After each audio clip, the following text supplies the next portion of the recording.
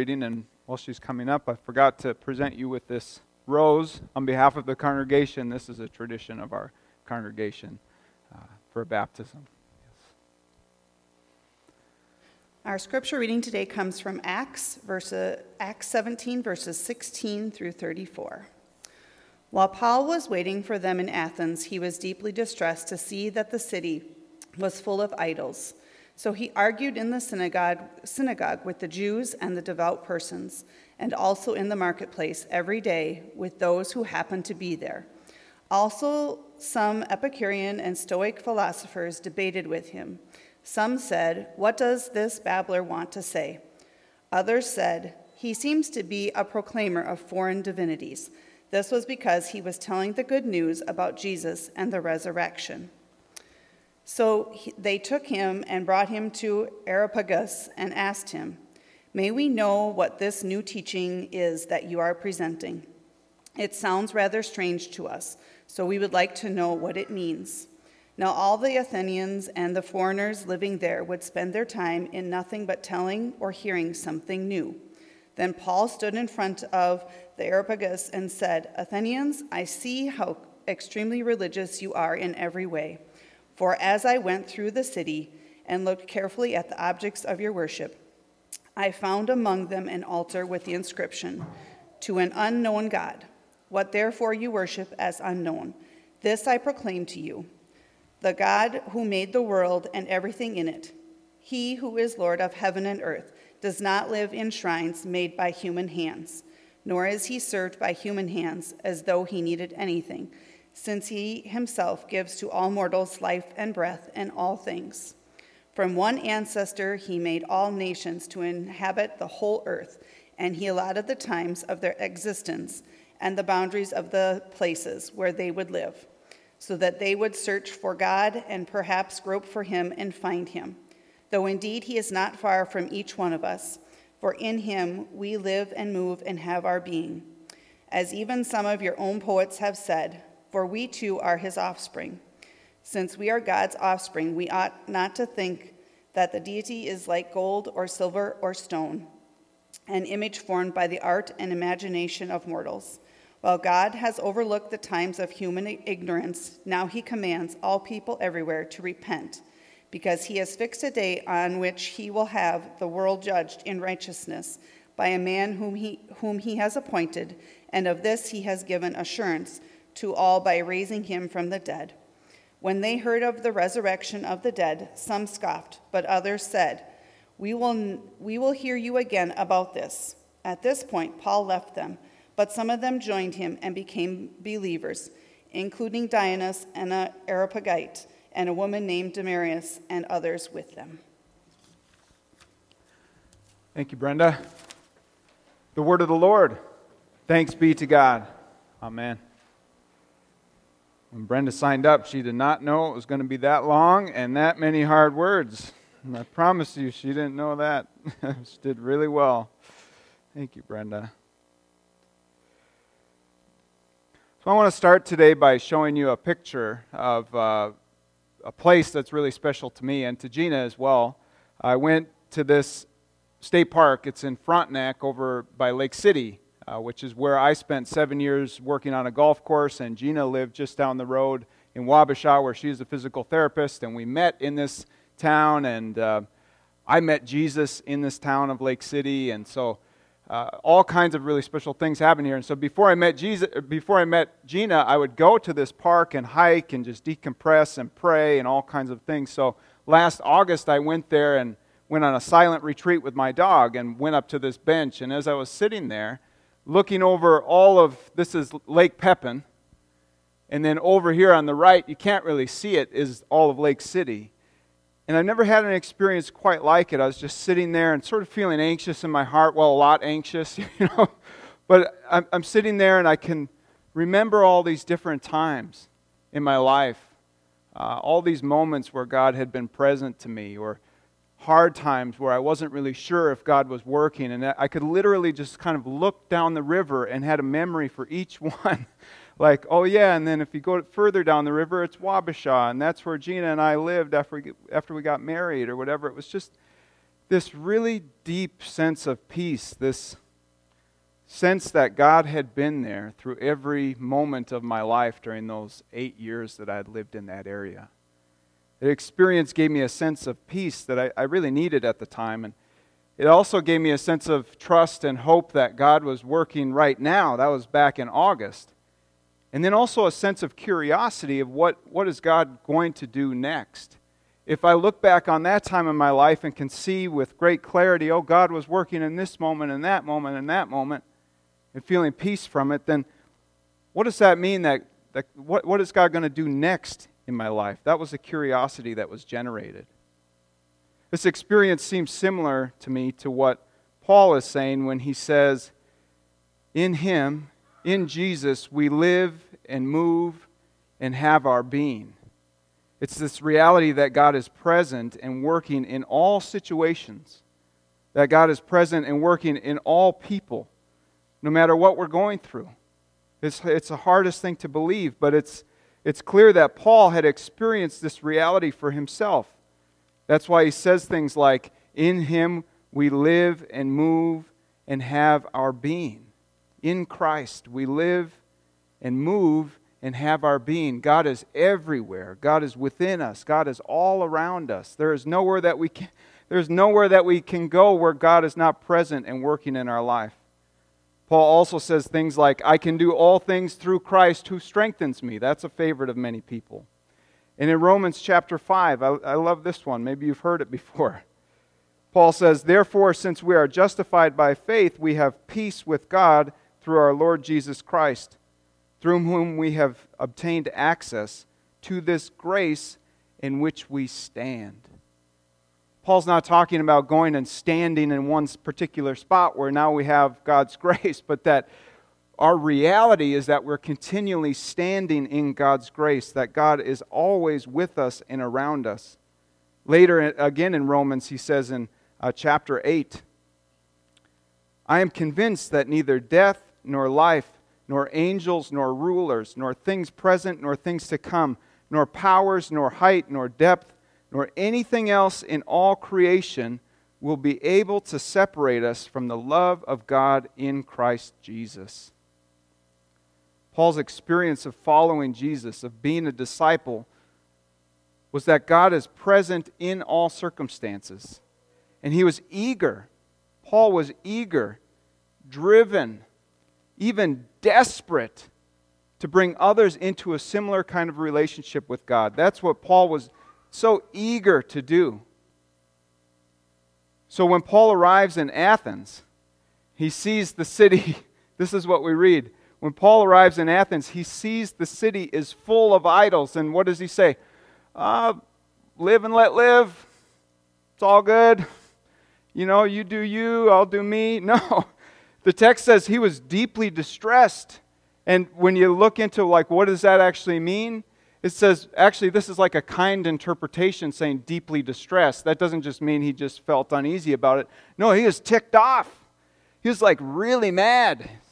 How can there be so many idols here? Athens was kind of like if we were to go up to, I don't even want to use Minneapolis. It's such a political hot button right now. But, a really big city where you just look around and it's so different from the way that you live and you're like, wow. People, their idols are just everywhere here. People are so far from God, and that was Paul's experience. He was so deeply distressed. He was so disturbed because, remember, his desire was to bring people into relationship with Jesus, who is everywhere in all things for all people, working in all circumstances for the good of those who love God. That's what Paul was just eager and driven to do, and so when he sees that, he is bothered by it. So first, he does what most of us would want to do. He goes and he starts to argue with people and debate. He's like, let me tell you why you're wrong. He especially starts to argue with some of the different groups. For many days, the text says, for days on end, he argues and debates with Jews, who he was a Jew. He was raised in the Jewish faith, and he was telling them specifically about the resurrection of Jesus and how that means that Jesus is Lord and Savior. And he argues and debates with different philosophers who had different thoughts about the meaning of life and, is there a God? Or what is life all about? And they definitely weren't people who believed in Jesus, that he was resurrected. Actually, they said, he's a babbler. This guy's crazy. He's not even making any sense. But Paul continues to go day after day. They think he's so crazy talking about the resurrection of the dead, but Paul gets a chance to speak at the place where the who's who would speak during that time. It's called the Areopagus. They actually say that Socrates went there and was on trial for some of the crazy ideas that he had way before Paul. It was this place where all the intellectuals would gather and hear what the new ideas were, and they kind of liked it. It like tickled their ears, And in this speech, Paul, he doesn't hold back. He doesn't, change the gospel or anything. He speaks the truth about God and about what God has done. And he says God has orchestrated all of this life. He's set apart all these details of your life. And he gives some of these. Let me see if I can read some of these to you. He says, the God who made the world and everything in it, he who is Lord of heaven and earth. Notice he's saying the God. There's one God, not many gods like others would think during this time. This does not live in shrines made by human hands, nor served by human hands, as though he needed anything, since he himself gives to all mortals and breath and all things. From one ancestor he made all nations to inhabit the whole earth, and he allotted the times of their existence and the boundaries of the places where they would live.